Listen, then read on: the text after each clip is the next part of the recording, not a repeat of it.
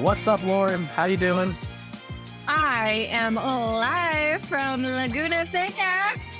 Lauren is in her RV snuggling Rachel the raccoon, who I recently found out has no balance, and I almost had a emotional breakdown watching that poor raccoon not be able to walk. So, Rachel, But I'm here for you. she has a wheelchair. She's well taken care of. She looks quite We're snuggly. yeah, we're fostering her until we find a beautiful for her. It's a whole lot of fun though. But she zips around in that wheelchair like nobody's business, man. It is quite like bumper cars when I see her in It there. is. So, all right.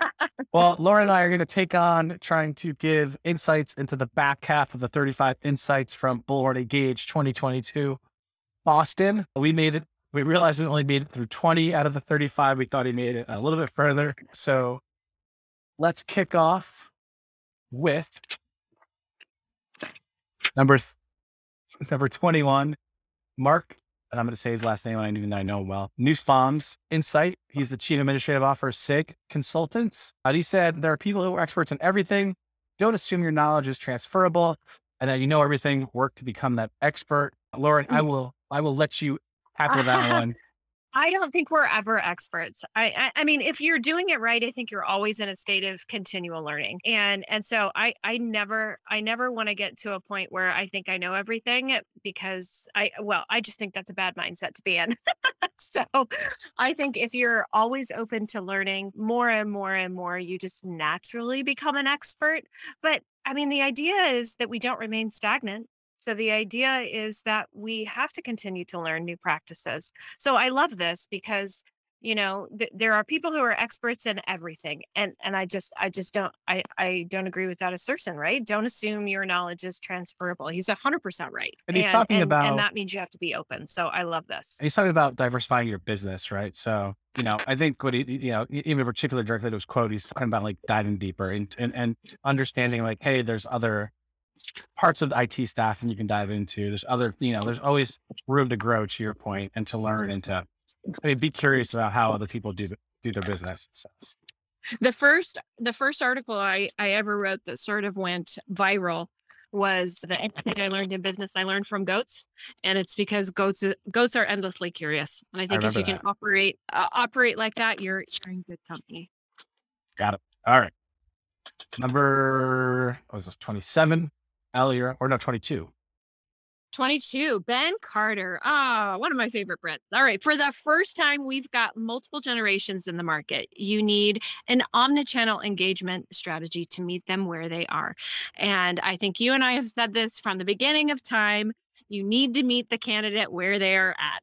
And whether that's chat, whether it's text, whether it's desktop or email, we have to meet them where they are because that creates a great candidate experience. It also creates the stickiness that we're looking for in business. So Ben is spot on as usual. Well, I like to call him Bullhorn Ben. Bullhorn Ben, yes. Bullhorn Ben at some point in the next couple of months is going to get married. So big congrats, Bullhorn Ben, on the upcoming nuptials. But yeah, he's talking our language. Omni-channel is just a fancy word of saying digital marketing everywhere that your customers are. So Ben, we agree with you and great job selling connected recruiting at Engage with your quote. All right. I'll take the next one since he's my former coworker, Mr. Billy Davis or William the Kid Davis, if you want to call him Billy the Kid, I like the nickname Or everybody. hashtag build with Billy. Ooh, build with Billy. Yeah. So he's the product manager of automation and AI at Bullhorn. And God, I really love you. Focus on automating the tedious, no one likes data entry. And as a salesperson, I don't like data entry and I love to automate the tedious. I was actually talking about this. HubSpot has not to bring up something different, but HubSpot, the emails record into the system when you send them, but they kind of come in in the activity feed. So you can see it in the activity feed. Good. So if I was at Peerfish, I used to use the activity, I used to use my recap email as my note. And Jason used to yell, no, you need to actually put some notes in. And I was like, no, everything that I needed to remember is in that email. And so that's how I used to try to automate the tedious. It also works somewhat similar in Bullhorn because your emails do track, but you definitely need to put some notes in. What you got? Well done, Billy. Automation, put your people what relationships are. and put automation where repetition is. So repetition equals automation, relationships equals people. Love it. All right. Well, and now a future guest. So it's I'm you. so excited for him. Our pre-converse, our sort of prep conversation got me so excited to talk to Will Hayes, COO of IDR. And he says, as we started to scale and we wanted to do that quickly, we needed something that was able to keep up. He's talking about scaling with Bullhorn One. And he's 100% right. You have to have a foundational tool that is going to allow you to scale and grow, and being mindful of what your purchases are. The respective roadmap that tool is going to have is aligned with your roadmap is of the utmost importance. And so it's an imperative that when you're doing your digital transformation homework, that you look at comparative products to ensure that they can scale and grow with you. Yep. I mean, I think the way that's and call inflation, call whatever you want right now, but like the way that staffing companies are growing across the board and the amount of hiring going on, if you want to add a vertical, if you're just adding 10 recruiters or 2 recruiters, like your business could change dramatically with a different resource. So like what Mark said for previously, like if you go into a different expertise or different area, you're going to obviously need to be able to diversify the way that you do business, and whether that's keeping track of data or payroll, gotta be able to scale to do it. So all said. All right. Oh, I love this one. Okay. I will read it though. It's Mandy Resmondo, corporate VP of search and intern Q at Lundrum HR company. And she said, this is not creating transparency while integrating tech, which is probably something that Lauren knows a lot about, as well as myself. Our team was very excited to move to a tool that was so intuitive, and we brought them along during the process so they knew where we were going, or where we were at and where we were going. And Lauren, I mean, this is what you do all day. So God. This is what I do all day long. This is what I do all day long. And part of the fear of change is fear of not knowing what's coming. And Mandy is 100% spot on here. If you can, even if it's just as simple as having a town hall to ask your recruiters and your salespeople what's getting in your way. The Cat Cole methodology. Yeah, if you could just ask what's getting in your way, when you inevitably make that decision to bring a tool in, people feel like they were a part of the decision. They feel like they're a part of the conversation. And if there's transparency along the way, and we have our Leap Consulting, 8-week methodology and preparation for an implementation, because we believe that the preparedness and communication that it takes to do a digital transformation right is probably the most important thing you're going to do outside of, good, clean configuration. The preparing your team for the impending change, not the impending doom, is paramount to the adoption of the tool. And the adoption is going to give you the ROI. And I think it also gives you time to, mentally preparing for change is a good thing. And having 8 weeks sounds like a pretty good time frame. And also just showing them the logo, maybe a little bit of hints and videos. Like there's no wrong, there's no, I mean, this is a bold thing, but like, there's almost like no wrong way to prepare someone for change. Like letting them know that it's coming in bits and pieces is half the battle. So like, as long as you're communicating that this is happening and the why and how it's going to happen, like I think you're really ahead of the game. You're probably setting yourself up for more success. So if you give them when, why, and with them. So when it's happening, why it's happening, and what's in it for them. There's your 3 W's. She loves her 3 idioms. I do. The 3 W's, you're way ahead of your competition. I thought that was a wild wing with. All right, you're next. All right. Fostering familiarity with digital solutions, Kyle Ketchum. I attended his session. It was amazing. He's from Alco, who I've had the distinct honor of working with. This is an amazing group of people. He says, we had people who were implementing the tool be the people who would use it every day. So once we went live, they were already familiar with it. And he and Mandy are on the same page here, right? This inclusiveness, this inclusivity that we want to create, and having some subject matter experts.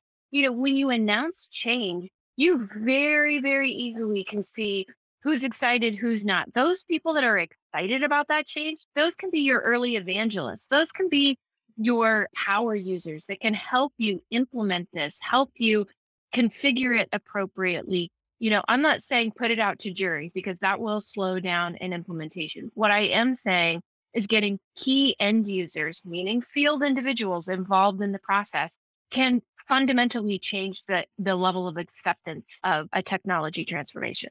Yeah. So I have a couple of caveats to that. I don't disagree with you. I'm just going to put some there's Yeah, I got raw number, flavor on it. number one, we've run into multiple times salespeople being like the sole contact for implementation, which turns into an absolute nightmare because they're awful at working on the business. They just want to work in the business and maybe they've never even been in a leadership position. So they don't understand what it means to work on the business. But someone's coming up, Vinny DeVoe from Signature Consultants, who has a quote down the line a little bit here, always preached as we were doing when we were selling in Herefish, was like, hey, I got to get Herefish and text us and this workflow in front of my power user group. And I think that's what you're talking about. Yeah. 100%. So I just wanted to throw the caveat, like, if you're listening to this and you think you can just tell your salespeople, as a leader, you can just tell your salespeople who have never done software implementation that they should run a project and implement a piece of software. I'm here to tell you, for the love of God, don't, and I will charge you 3 times extra for implementation and subscription to make me deal with your salespeople instead of someone who's actually skilled in this. So hire Lauren to help you or get somebody on staff, but do not make me work with a salesperson only, or I will make you pay a lot of work. That's it. That's my rant. All right. There you go. I love it. That's a fair rant.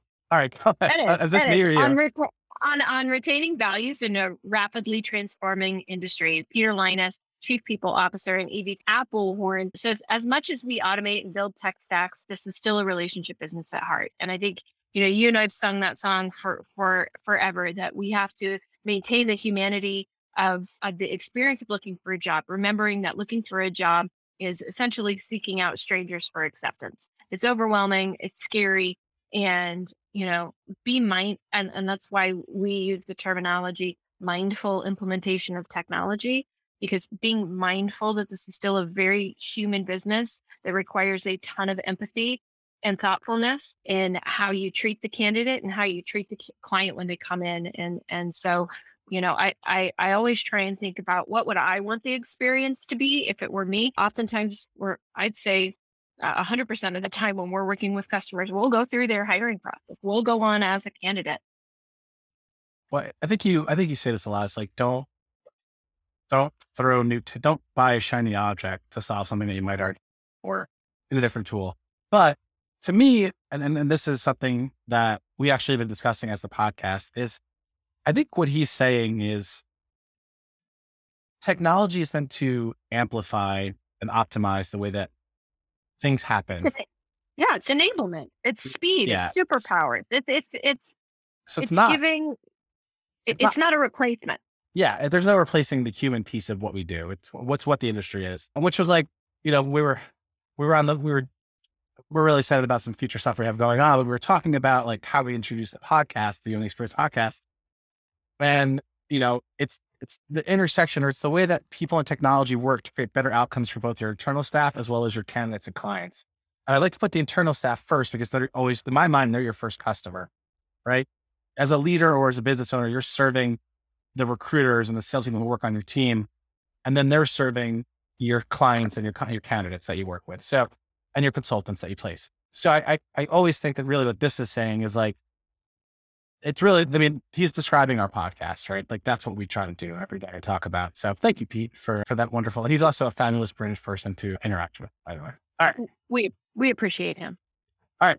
I'm going here. All right. So this one's on M&A, which is one of our always favorite topics. And this is David Schwartz, Senior Managing Director of Blackstone.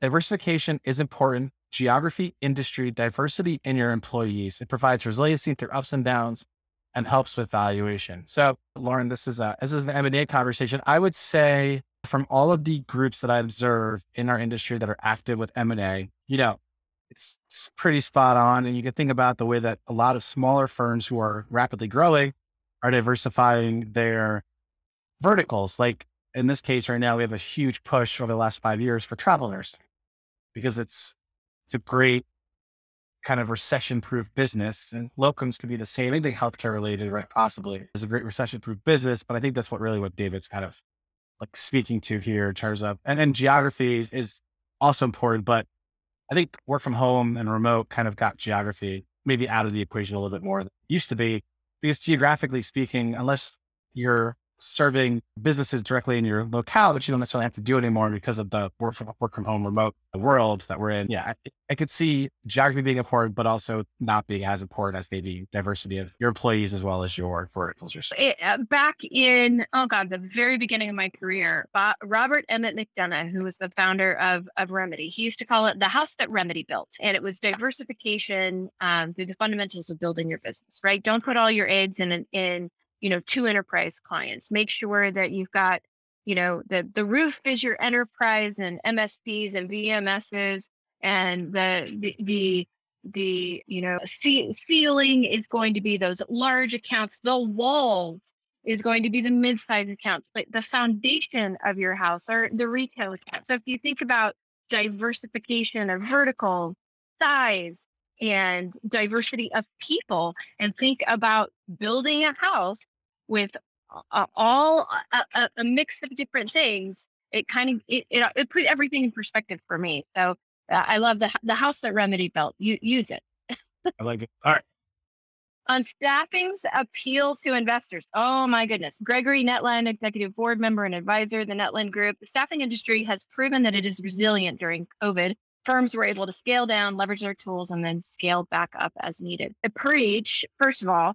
Second of all, we heard this reiterated in the conversation with Stone Point at Engage, the PE firm that owns Bullhorn, Beeline, a few others. And there's significant interest in the human capital industry in both traditional TA and in staffing and recruiting. There's been significant growth, $14 billion worth of HR tech investment interest. And it is because we're solving I think we're really good problem solvers in our industry. And I think that the things that we solve for sort of trickle and matriculate outside of our industry. And I think that's why the interest is here. We're creative, we're agile, and we're diverse. And I think that's why there's so much appeal. And I think, even, and this is something not related to investing or M&A, but it's like, for everyone who just read this quote and you say, okay, scale down, leverage your tools to create greater amplification of their individual recruiters. Make one recruiter act like 10, or 10 recruiters act like 100, and then scale on top of that. And I think that, and again, I agree with everything you said. I think it's an incredibly resilient business. I think maybe a sticking point here is that people are your business, right? You might have an incredible bit of software that you can sell, or you have incredible knowledge of delivering software, which is where you kind of, your specialty is, but it's the people. It's always going to be the people until they can automate away. Even if they automate away truck driving, trucks, automation is not going to drive the last mile. So you're always going to need a human being. You're always going to want someone to think through a process at some point. Right? And so people, like we like to say, over everything. There you go. All right. What to expect when selling your business? Ooh, so we're on the M&A part of this. I love it. That's why Pete had started this section, by the way, because Pete is the head of M&A for Bullhorn over there. So on what to expect when selling your business, from Dustin Abbs, I think I'm saying that correct. Apologies if not. Director of Corporate Development from the Planet Group, who is a very active M&A business. Have your financials in order, be able to tell your story and why you're a good investment. And shout out to Planet for being an incredible partner when they do acquire and take over, start working with new businesses. Heard nothing but great things from everyone that they've worked with. So shout out to Planet Group. And I mean, this is just any business. Like when you're asking for funding, when you're asking to do a raise, when you're going to anywhere, the easier it is for someone to look at your math and your numbers and your balance sheet, P&L, and the easier it is for you to tell a story about why that data is relevant. Because again, you can make data do anything. You tell a story around data by showing pieces of it. But if you want to be a great partner and a great investment or acquisition, be honest, tell the story of data points that matter, and have your house in order. Agreed. All right. I don't have anything to add to that one. I mean, have your finances in order. I mean, it's pretty straightforward. I mean, I always do that. Like, so I have to took that MBA quantitative class. So I'm studying P&Ls and balance sheets. So go ahead. On lessons learned from previous M&A deals, I always love this to look back, right? Brian Waller, Chief Executive Officer and co-founder of Vaco. We're in a business where culture matters. So transparency and communication throughout the M&A process on both sides is is essential. For it is an essential, but it can be really overwhelming to go through, having been through, being acquired and doing the acquiring. Transparency and communication, because so much is unknown, particularly with the human capital that's involved, and good communication. I've been through a really good acquisition and a really bad acquisition, and the really bad one was where there was just so much fear because there was no communication and no transparency, and that is a really stifling place to be. Sounds very not fun. I think he was just kind of reiterating like what I was just saying, right? Like if you're transparent, you have the right conversations, and then also just like implementing new software, so a lot of the themes are very similar, right? Where it's all be transparent, tell them what's happening, tell them why it's happening. Yeah. And you're usually in a much better spot. All right. We're going back to automation. Ooh, this is exciting. And there he is. And there's Vinny, Mr. Vincent DeVoe, Director of Business Applications at Signature Consultants. You can get tools that automate the process, but if you don't have, you can get the tools that automate the process, but if you don't have the process in place, it can backfire. Okay. Pretty loaded statement, Vinny. Thank you for that, sir. GYST, which, get your together. We say this a lot, I think, is if you have to understand how you use Bullhorn, how you work a candidate through the process, whether that's adding them to Bullhorn, whether that's how you interact with them while they're in the funnel, when they're in the submission process to be placed, when they're placed, and how they're, and then if you do, temporary work or consultant work, what it means to work with you as a consultant.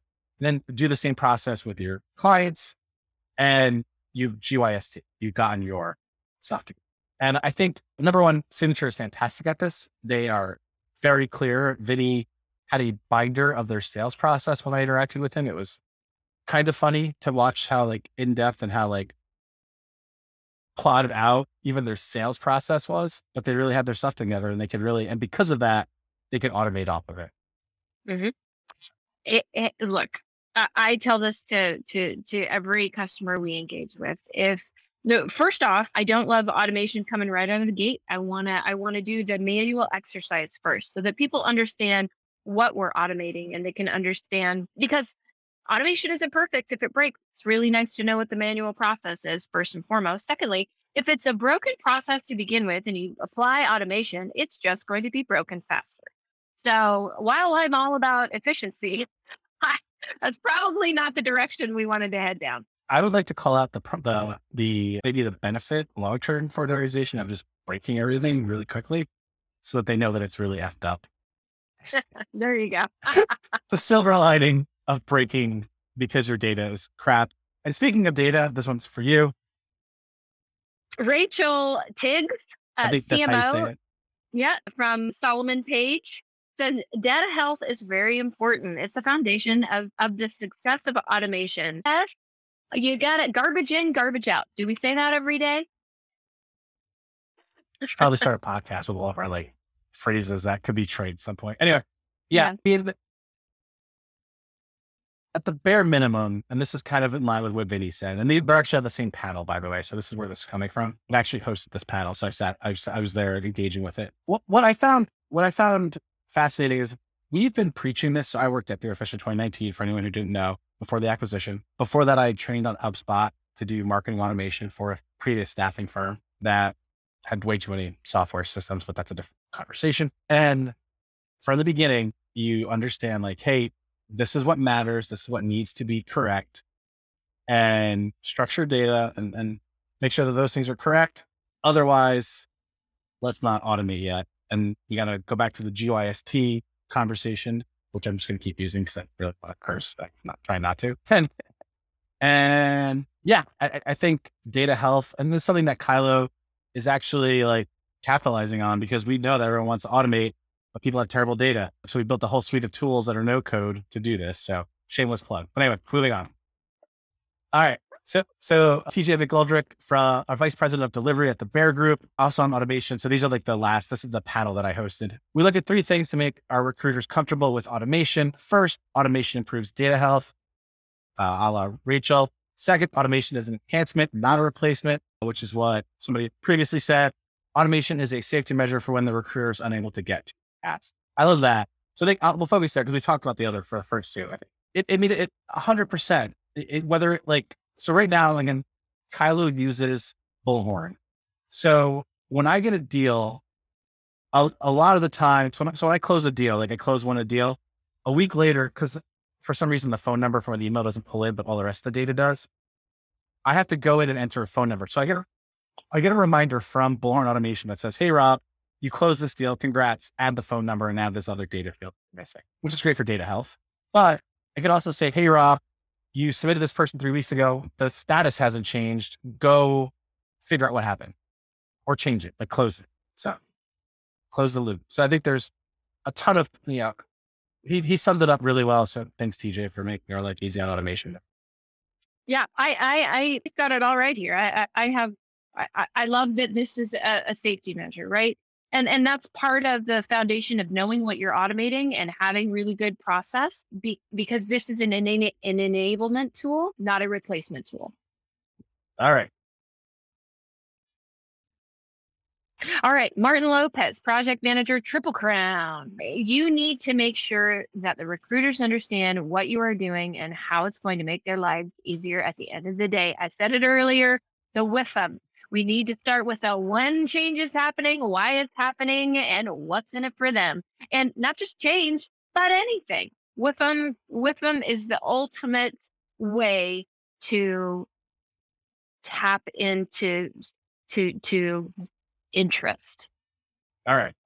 I don't have really anything to say to that besides for the fact that shout out to Martin and Triple Crown. We had their co-founder on their CEO, Dave Smith. He was fantastic. Awesome. And they have a really interesting process. If you listen to that episode, I would go check it out if you're a staffing owner because they don't promote. They have a great origin story. Yeah, it's a fantastic business model for building community around your recruiters and sales folks. Anyway, all right, let's wrap it up. I love this. This is a great wrap up moment, even for the blog, on delivering the ultimate talent experience. Is it Dina Campbell? Uh-huh. Okay. Mm-hmm. SVP of Systems and Strategy at Vaco. Candidate experience came up again and again as a priority. Our culture is important and we have to deliver for our candidates. And that ties together really what we talk about. And I'll go back and I'll say this again.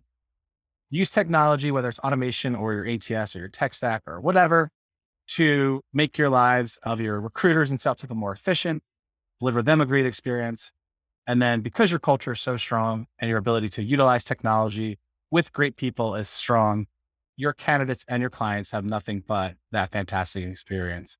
And I definitely that definitely went over my head when I joined Weatherby and their commitment and CHG brands to the culture. But now that I've been in the industry since 2013, shout out to CHG, Weatherby Healthcare, and all those brands for driving that into my soul from day one of being in staffing. They really did. It was fantastic. I cannot say enough how great the culture was and also how great working there and their commitment was. So.